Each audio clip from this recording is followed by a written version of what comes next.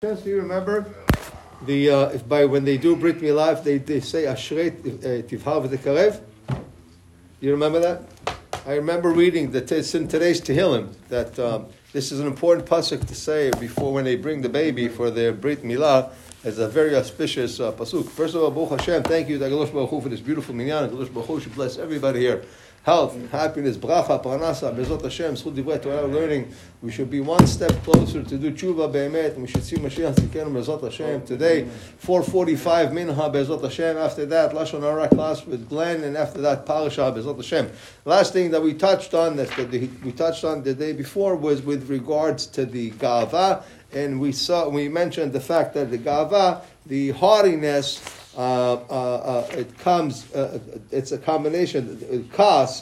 Anger comes really from gava. He continues here from the Yalkuti Revuni, and he says, "En memanim parnas ala tzibur lemata, ela im machizim ala milmala." He says that they do not appoint a parnas, a leader for the tzibur, okay, over here, unless they've already announced it up there. Whether it's a president, whether it's a mayor, whether it's a gabbai, whatever it is, in Shamayim, okay, they are the ones that are appointing, and then it happens down here. HaKadosh Baruch Hu, before Moshe passed away, HaKadosh Baruch Hu showed him all the generations till the end of time, till Mashiach, and he even showed him every parnas, every rabbi, every leader in every community that's going to be in that time. So from here he says from here, Ishma hacham shelo lidhok et hasha'ah. So if you're smart, don't push the hour. When it's your time, they're going to bring you for Shamayim. If this is meant for you from Shamayim, it's going to happen.